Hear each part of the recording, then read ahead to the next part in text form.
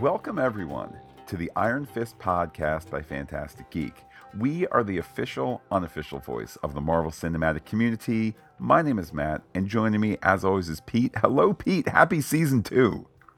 I share. I brought cronuts.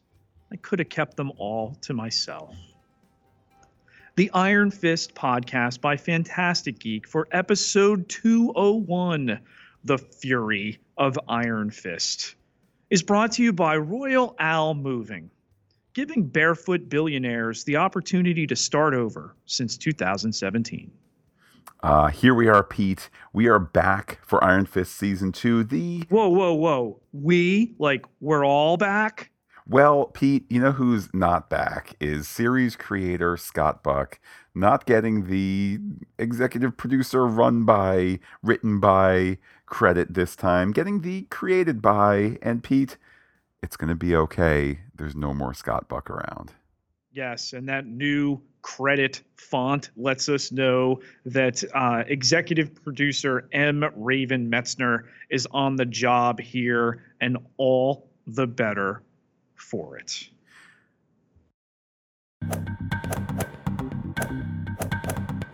Time to step inside the dojo and deconstruct this episode. A Yin Yang Wonton delivery service truck blocks an armored Mott security truck on the street before it's brutally hijacked by members of the Golden Tiger Gang, killing 3 security guards in the process. A masked vigilante, however, appears in the street and motions for the hijacked truck to stop before it floors it, and the vigilante sidesteps the speeding truck and uses his fist to demolish the engine. Surrounded by assailants, the vigilante summons the power of the Iron Fist and punches the street, ending the threat. At home in the former Chikaro dojo, Colleen Wing is hard at work on a USCIS I-485 permanent citizenship application form for Diana Tsai when Danny Rand arrives home with Chinese takeout. Colleen sees the carnage Danny wrought out on the streets, but he explained they didn't react well to pleas. He said that the other night, though, when he knocked the back wall out of a nightclub. He's just trying to keep the peace, but situations, they happen. Colleen has left all that behind, though, at the community center. A dapper Davos hits the docks controlled by Mr. Yang, where they're expecting to receive a shipment.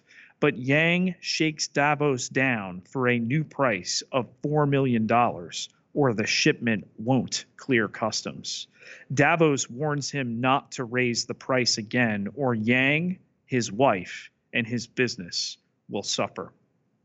Danny now works for Royal Owl Moving with Albert, who fears the brewing war between the Asian triad gangs as the Golden Tigers have intruded into Hatchet Gang territory. At the center, Colleen helps Diana with her citizenship costs and gets her daughter, Lana, a winter coat when she finds a peculiar and recently donated box bearing her family crest containing a set of combs. She asks Ethan for the information about who donated it. As Albert makes time with an attractive woman to give her directions, Danny makes the acquaintance of Mary from Wisconsin before he gets a call from Rand Enterprises. Colleen visits Frank Cho's furniture looking for the mysterious donor, but the shop's been closed a few weeks. She's instead directed to Choi's cousin, Henry Yip's Silver Lotus restaurant. Colleen finds Mr. Yip being threatened for protection money and scares off the teenage thugs. However, he denies Choi is his cousin. Ward Meacham and Danny are summoned to a mysterious meeting by Joy, who's back in town and wants a considerable severance package. Ward protests, but Danny and his 51% shareholder Wait comply. Mary arrives at her apartment only to find a pair of sticky notes that trigger a panic attack before she sits on the bathroom floor laughing.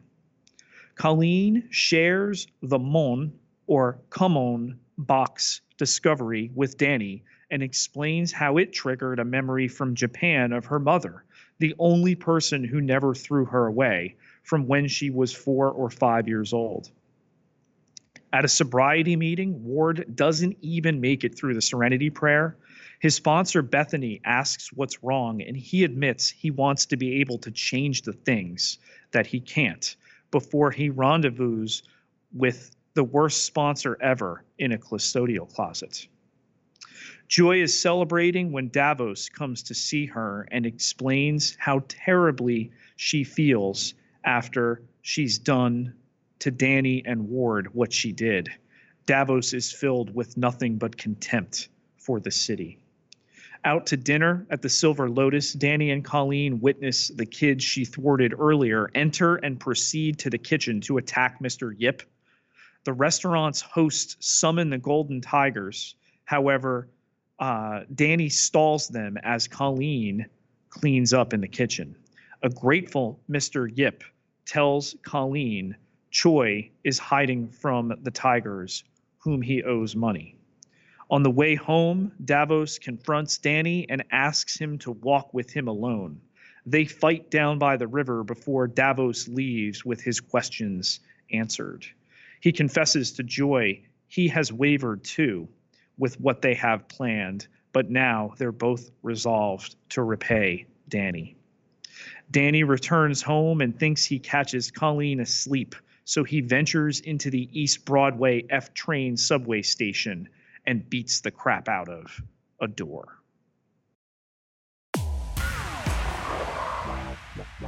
Sparring partners. Let's take a look at who Danny faced off against in this episode. Pete, let's start with those dastardly Golden Tigers. They with the axes and the pointy ends to the axes and all those dastardly moves. They are great, Matt, as all tigers are. But I think it's a really interesting direction to go in. Not only do we have the Yang clan with their hatchets, we've got this other rival gang now going into the Yang clan's territory, an aggressor, this armored truck heist foiled at the beginning to breed this real sense of conflict. Danny took on the mission that Daredevil had taken on himself with Matt Murdock, appearing dead at the end of the Defenders. And sorry, no spoiler alert, but if you haven't gotten through Defenders at this point, why are you here? And we see him living this out as he's keeping the streets clean at the beginning of season 2 here. The Golden Tigers do represent a perfectly fine kind of initial force of badness and whatnot. I do somewhat call into question their use, though. I think back to prior Marvel Netflix seasons, where it's the reputation of Kilgrave, or people dare not speak about the Kingpin. The triumphant return to New York for Bushmaster and things of that sort. Who's the villainous person in this episode? I guess the kind of largely unremarkable Golden Tigers, or maybe it's Davos who's gonna do dastardly things in the future, or some of the other people on this list, but there's no bad guy, bad gal villain really revving up this episode. Ordinarily, that would be okay, Pete, but I am kind of on guard. If I can mix my martial arts here, I'm on guard for Danny Bland for the slow running season, particularly out of Iron Fist, even with bad Scott Buck gone. So a little finger wag there at the Golden Tigers. Well, given that Scott Buck was the third biggest villain in the Marvel Cinematic Universe behind Thanos and Loki, There's a power vacuum, Matt, and Davos is trying to fill it at this point. Um, but he presents a really interesting villain, if indeed we can call him and Joy in this episode villains. He believes he has the birthright of the Iron Fist.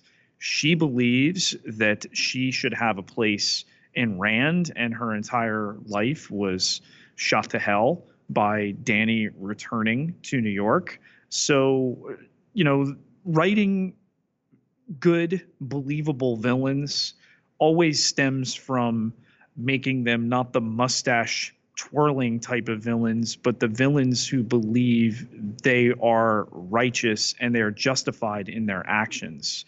It's just hard in this episode alone to look at them and say, he's a villain, she's a villain.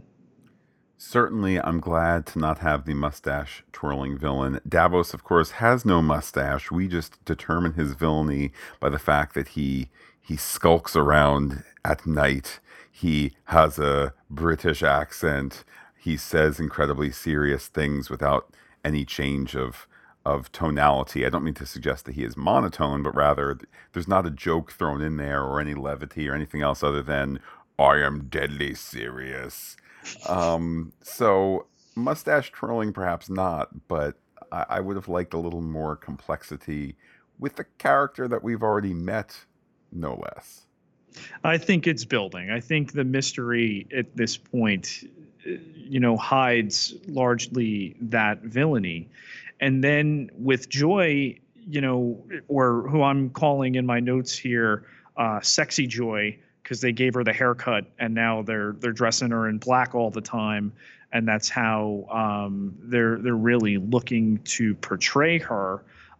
She is conflicted. Dany is so gosh darn kind to her about this golden parachute, whereas her brother wants it vetted and wants to bury it in delays.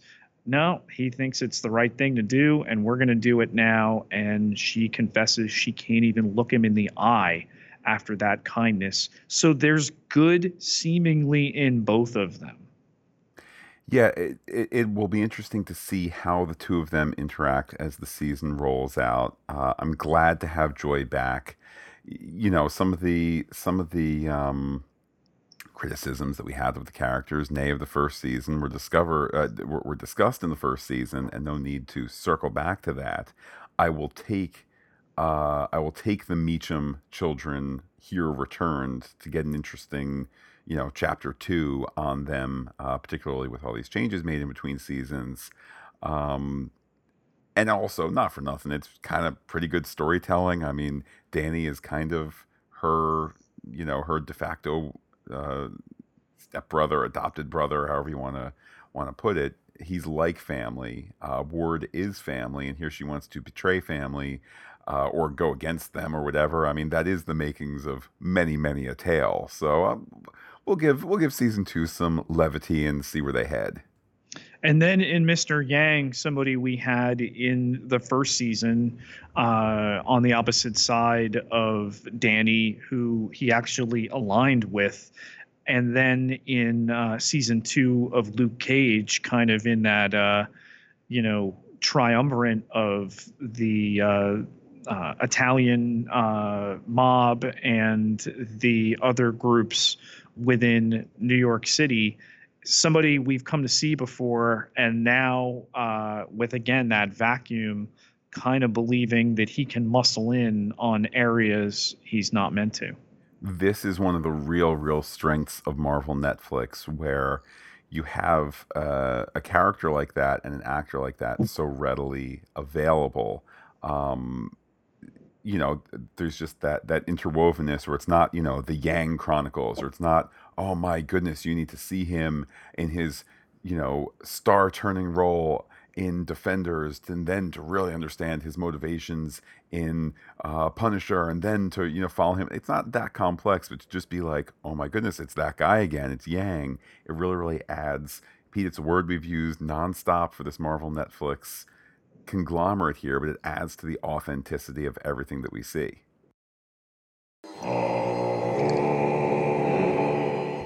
Time to focus our chi and look inside this episode.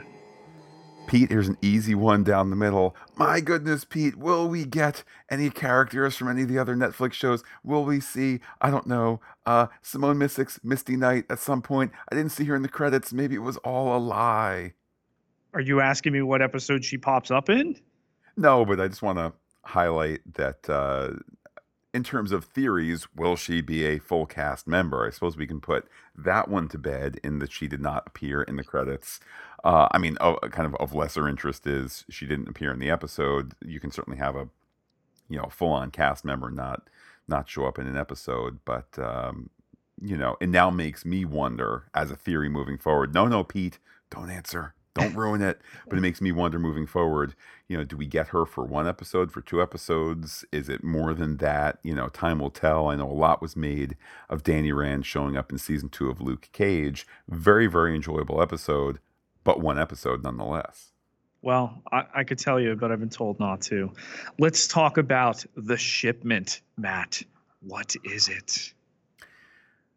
Here we are, Pete, the beginning of a season. Mysteries abound. What could the shipment be? I mean, the mind goes to kind of the I don't want to say low hanging story fruit, but it depends what they want to do with the shipment. I mean, we've seen secret shipments that are, the child killer sent by the Hand in Daredevil season 1. The Black Sky? The Black Sky, indeed. Do you think Davos is expecting another Black Sky? I would say I don't think he's expecting it at this point. I'm not picking that up. I would say at this early stage, maybe it's something more pedestrian like the drugs or the guns or something like that. And by the way, listeners, don't forget that usually when I have a good feeling about A or B and choose one, usually it's the other. What about Colleen's moan box? It makes me smile, and here's why, Pete. She was perhaps the best character in season 1, and also one that had a more interesting arc, I dare say, than Danny in season 1. Again, I don't mean to rehash the weaknesses of the first season in this second season, but I mention it to just say that if it's this opening to get to know her better, through family, through whoever left it, there's this, again, it's this box which is very linked to her family, that I very, very, very much welcome, because she's maybe the most interesting character out of my 14 episodes of Iron Fist that I've seen, and I want to find out more about that. What is Joy's ploy here, Matt? Joy's ploy I read as more corporate than espionage. I don't think she's working with Davos in order to, blow up the supports around the Rand building and make it go boom or something like that. I think it's more that kind of boardroom stuff. How you achieve that by cashing out, that I don't completely understand. Although the flip side is I'm not particularly excited at the prospect of oh man, Joy has assembled some people on the board that we saw last season, and she's going to make a real boardroom ploy for some of that 49%, because you can't in any way make Danny Rand own less than the majority of the company, and this is frustrating story territory. So whatever it is, hopefully she's smart about it. Hopefully she continues to be a smart, complex character. She was probably... I'm thinking here. I mean, after Colleen, she was probably the second most. Al Harold was interesting too, but Harold was hella interesting. Yeah, well, that's because he was slowly descending into madness. Joy is a character who I think was used well enough, but I look forward to her being used better this season. What is up with Mary from Wisconsin and these sticky notes in her apartment and the laughing? Well, this is where, of course, anybody who's taken a little peek at the character she plays knows that it's she's playing the comics character known as Typhoid Mary, and there's multiple personalities going on in there. I would be interested to show Alice Eve's scenes to someone who did not know about the comics character. Maybe tell them, fine, this is a Marvel show, or have them see the whole episode, whatever it might be, and to see if the layperson would anticipate that this is a multiple personality thing. I suspect most people would, and here's why. If you come home and there's one creepy note, maybe you're like, oh, that silly significant other. But that second note, I don't remember the exact text, but it was something like, stop moving things around. That's a direct quote. Well, there you go. It's at that point that you're like, okay, I need to call 911 because I think there's a bad person in the house. Or in me. Well, can you call 911 on one of your other personalities? Well, and I think that's a good question. Does she know she has these multiple personalities? Alice Eve, who, Pete, to mine eyes, is probably still in her 20s, although I suspect that probably, the traditional maths of times the Earth has gone around the sun would put her closer at the age of 36. Wow, her birthday is very close to mine, as a matter of fact. Her birthday, not her birth year. Anyhow, Pete, but I digress. Probably somebody who is Mary's age of late 20s, early 30s, perhaps mid 30s, probably would know about the multiple personalities. This is a character I can't wait to get to know better, and I kind of regret a little bit that we're following the Jessica Jones Mystery Woman season 2 playbook here and didn't dig into Typhoid Mary faster. One serious one not so serious one from me to end it. First serious, Matt. Why is Danny fighting a door? I think because somebody said, let's make it evocative and make him punchy and broody. And I'll quickly look up in the text I sent you earlier today, furrowed brow and low light and grimacing face. Pete, I hesitate to add this, but I will add it. Not because I feel that men and women in this world should live up to one physicality or another to feel good about themselves, but you're going to hire Finn Jones to give him all this money. I feel like he should have been a little bit more beefed up in that scene at the end. Like, I was like, really? That's all you're... And look, Pete, me personally, I'm not one that particularly, is looking to see a gentleman's muscles or whatever, but it's kind of like, really? That's it for the Iron Fist after, like, all the training and then, like, the mission with the Defenders and then hanging out with Luke Cage? Like, that's it for physique? I mean, he's got the fist, man. Does he need much more? And a funny from me, Matt. When did Danny disappear? How long's he been gone?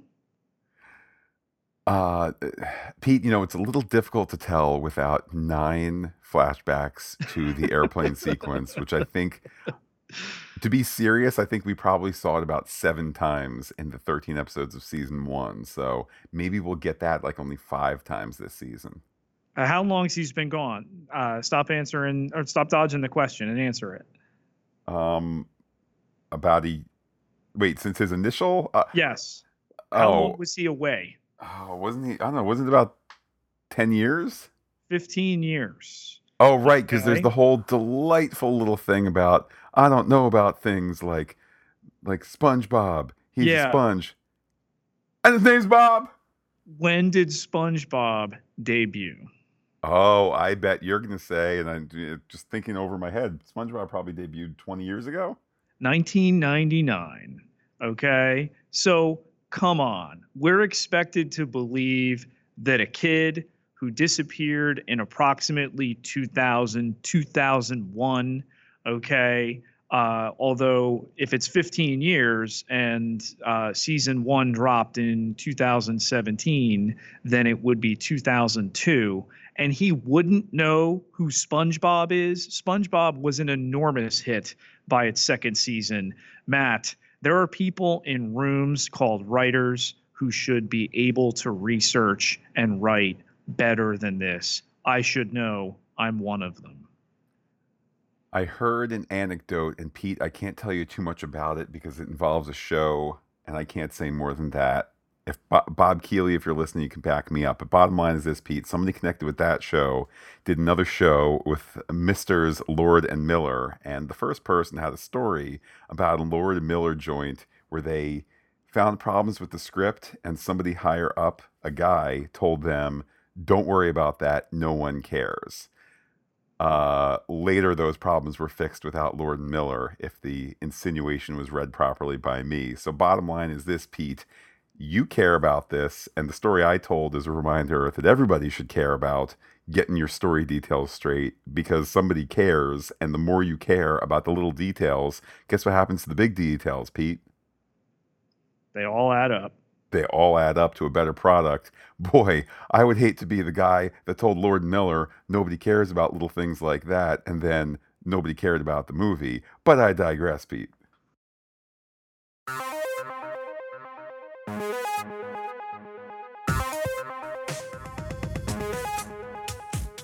Let's listen to some messages from the mystical city of Kunlun. Pete, some responses on Twitter to this brand new season of Iron Fest. Miguel Contreras says, first episode was so good. Heart eye emoji. Also, a tweet from Tam Sachdev. You guys are dropping some sick moves. Awesome fun. And last tweet I will mention today at September Dusk. Definitely on the agenda for my weekend. Fist emoji. One other tweet, Matt, certainly want to point out, we had gotten a response from Henry David. Sounds like the new season has an intense start. How's the podcast schedule looking this season? Pete, we have a real simple answer to that asked by our pal Henry. And it's this, Pete. We're recording this on Friday. Starting this Friday, starting today, we're going to go in the following order. Or if you want to know what the next one is, whatever. It's going to be Sunday, Wednesday, Friday. So 3 a week. And this time next week, we'll be on the 4th episode already. And chug on through these 10 episodes. Definitely a lighter feel to things, enjoying it and all that. And I don't know, there's the schedule. 3 a week until done. Yeah, the diminished episode order is interesting. It's a little less work on our end. We've had 10 in some of the other shows, but Netflix pulling back from 13 to 10. It remains to be seen whether this is going to be the way for the Netflix Marvel shows moving forward. We got word today that Daredevil will have a panel now at New York Comic Con, which we will be in attendance of next month. So perhaps some news there. But Matt, you just need to remember that unlike podcasts that also podcast Marvel Cinematic Universe TV properties, we actually podcast all the episodes. Indeed, no best intentions of they're going to, or so therefore you guys can't say that you do and they will, therefore that's the same. Unfortunately not. Pete, let's dig in ever so slightly to this reduced episode order here. Around this time last year, everybody at Netflix and everybody at Marvel was saying Iron Fist is the most beloved thing from Marvel Netflix, nay, the most beloved thing ever. Sliced bread, warm blankets. No, our data shows Iron Fist is so beloved. I'm not sure how that's true, and they order less episodes. Now, the answer could be as simple as, no, it really, really was beloved. We just want to, like we don't see a financial, we Netflix don't see a financial difference between your subscription value for 10 episodes versus 13. Okay. I feel like it does ding the series a little bit, and it does ding Marvel Netflix a little bit. Here's the flip side. I think with the Disney streamer, tentatively, maybe rumored to be called Disney Play, there's every reason why Netflix wants to hang on to Defenders. And maybe it was just like, hey, we can cancel everything if you want to risk that and you're not prepared to envelop 4 shows and a miniseries of new production into Disney Play. Or we can do a reduced order, so you're not making so much money off this, and we still have a thing, and it's all copacetic. I don't know, but it was no small shock to finally officially learn that it was only 10 episodes. Yeah, it's certainly interesting that they've shed 23% of a season, Matt, compared to where they were before. And like I said, does this mean the same for the other shows? We'll just have to wait and see. If it doesn't, then hey, everybody step forward. Oh, not so fast, Iron Fist. You not a complete defender. Well, wait, Pete, you're saying that sometimes TV executives and PR people can lie to us, but what about when the head of ABC said, "We love Agents of S.H.I.E.L.D. and season 5 was the best season yet and we want more of it"? That's why she renewed for season 6, even though she bought less. And Pete, how about the head of Fox all those years ago that said, "We love Alcatraz, go ahead and have a surprise unresolved ending"? But then he canceled it. And wait a minute, Pete. Sometimes these people lie. Sometimes PR people lie. Sometimes they lie good. How about Brooklyn Nine-Nine getting upped to an 18 episode order from, I believe, 13 for their next season? So you never know. Could work in the other direction. It was curious, though, of all the shows for the first time that had a season of one number to get cut to the second, that it would be Iron Fist, though. And yeah, that strange metric last year that kept pointing to it being the most popular thing ever. More popular than the world's major religions, according to Netflix. Anyhow, Pete, less popular than the world's major religions, but hopefully popular nonetheless. I think you have a review in your old mailbag there. Yes, the Iron Fist podcast by Fantastic Geek account on iTunes was left a review by Tadland, and it's headlined "Excited for Season 2, 5 stars," and it reads, "Hey guys, this is Tyler Adland, hence the username Norwegian. Left you guys a 5-star review on the Luke Cage podcast. Can't wait to see the improvements in season 2 of Iron Fist with the dropping of Scott Buck. Just wanted to share something in reference to your sharing on how the Marvel producers are good about casting local New York talent. I watched the movie World Trade Center, in which I saw 4 actors who appear in the Marvel Netflix universe. Detective Scarf, Frank Castle, the old lying war vet who gets killed by Lewis, and the priest from Daredevil all appear in the film. Crazy, huh? Keep up the great work, guys." Well, first of all, thank you so much. You might think I'm going to say thank you for the review, and that's second. First is thank you for the awesome username there. That's just fantastic, and the name behind it and all that. But thank you, of course, for the kind words as well.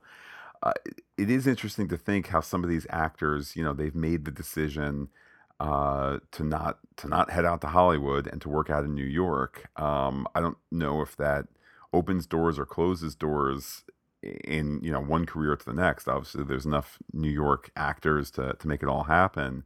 But again, one of the gifts, especially for Marvel Netflix, is you get to see some of the same familiar faces. Had not stopped to think that, of course, you get that with other New York productions, but that is, of course, part of the fun. If Mr. Yang isn't on that list, he deserves to be on that list, because that guy, he shows up, and if it's not menace, it's a little bit of charm that he brings to every scene he's in. He definitely is there's a certain charisma to him, no doubt. Well, Pete, keeping things afloat at the good old USS Fantastic Geek, it is, of course, our patrons on patreon.com/fantasticgeek. Pete, there are times when life makes you and I separately want to go into our own abandoned subway stations and punch doors. But you know what, Pete? We keep getting in front of the microphone because those listeners and those patrons are there making it happen. They help us feel like billionaires who, can just work at a moving company for a good, honest day's work. So everybody who contributes to patreon.com/fantasticgeek gets exclusive podcast content. And then there's all sorts of levels you can choose to contribute after that. Thanks again for helping us out. Pete, I would note that those patrons make the podcast sound like it's made on the top floor of the Rand Tower, while we nonetheless keep the efficiency of the Chikara Dojo. Pete, as we get forth in this season here, how can people be in touch with you to talk Iron Fist, to talk Marvel Netflix, to talk MCU, to talk New York Comic Con, where we got plans to see pals old and new? You can find me on Twitter at Peter, Pieterj Ketelaar, Ketelaar, 9,965 followers. Can't be wrong. And while I'm personally on Twitter as Looking Back Lost, do be in touch with the podcast. Leave a comment on FantasticGeek.com. Check us out on Twitter, on Instagram, on Gmail, where we are Fantastic Geek as well. But wait, Pete, there's more. Facebook.com/Fantastic Geek with the PH, all one word, like it today. As mentioned before, we're going to be back with episode 202 this Sunday. Until then, Pete, we got the whole back catalog on our Pop Culture Podcast feed. Not just for Iron Fist, but for a whole bunch of other geeky goodness. We got all the Iron Fist stuff on its own Iron Fist podcast by Fantastic Geek. And, of course, all the other MCU shows on the Pop Culture Podcast feed on their own individual feeds. With that, Pete, I'm going to say adios to all the listeners and give you the final word. And don't forget about the traffic on the way to Jersey. It's a killer.